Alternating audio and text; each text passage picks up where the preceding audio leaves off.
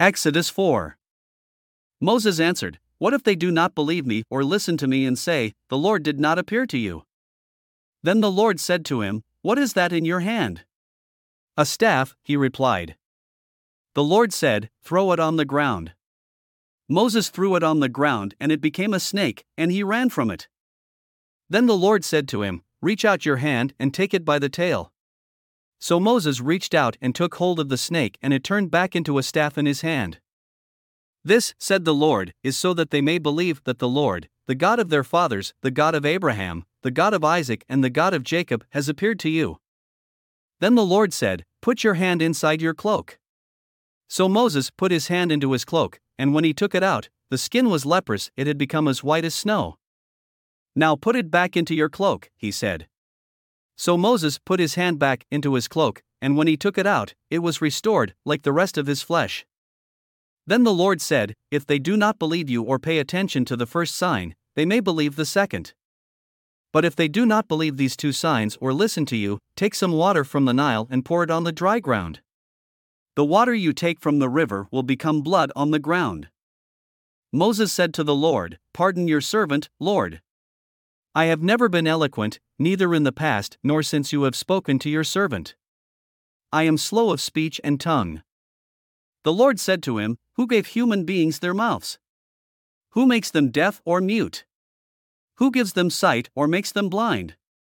Is it not I, the Lord? Now go, I will help you speak and will teach you what to say." But Moses said, "Pardon your servant, Lord. Please send someone else."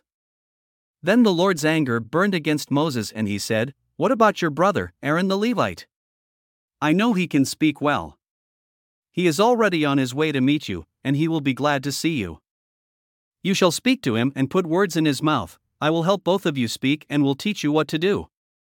He will speak to the people for you, and it will be as if he were your mouth and as if you were God to him. But take this staff in your hand so you can perform the signs with it."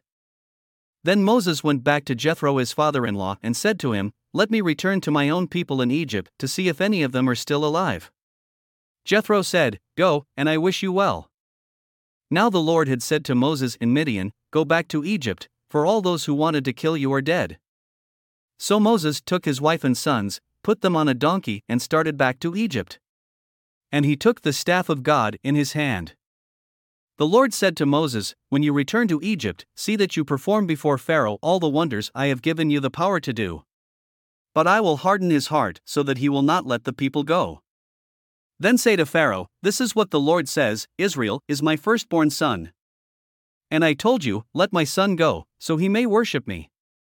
But you refused to let him go, so I will kill your firstborn son.'" At a lodging place on the way, the Lord met Moses and was about to kill him. But Zipporah took a flint knife, cut off her son's foreskin and touched Moses' feet with it. "Surely you are a bridegroom of blood to me," she said. So the Lord let him alone. At that time she said bridegroom of blood, referring to circumcision. The Lord said to Aaron, "Go into the wilderness to meet Moses."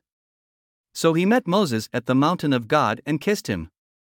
Then Moses told Aaron everything the Lord had sent him to say, and also about all the signs he had commanded him to perform. Moses and Aaron brought together all the elders of the Israelites. And Aaron told them everything the Lord had said to Moses. He also performed the signs before the people. And they believed. And when they heard that the Lord was concerned about them and had seen their misery, they bowed down and worshipped. Thanks for listening to another chapter of the Bible. At My Faith Fuel, we believe a good coffee fuels your faith and energizes your day.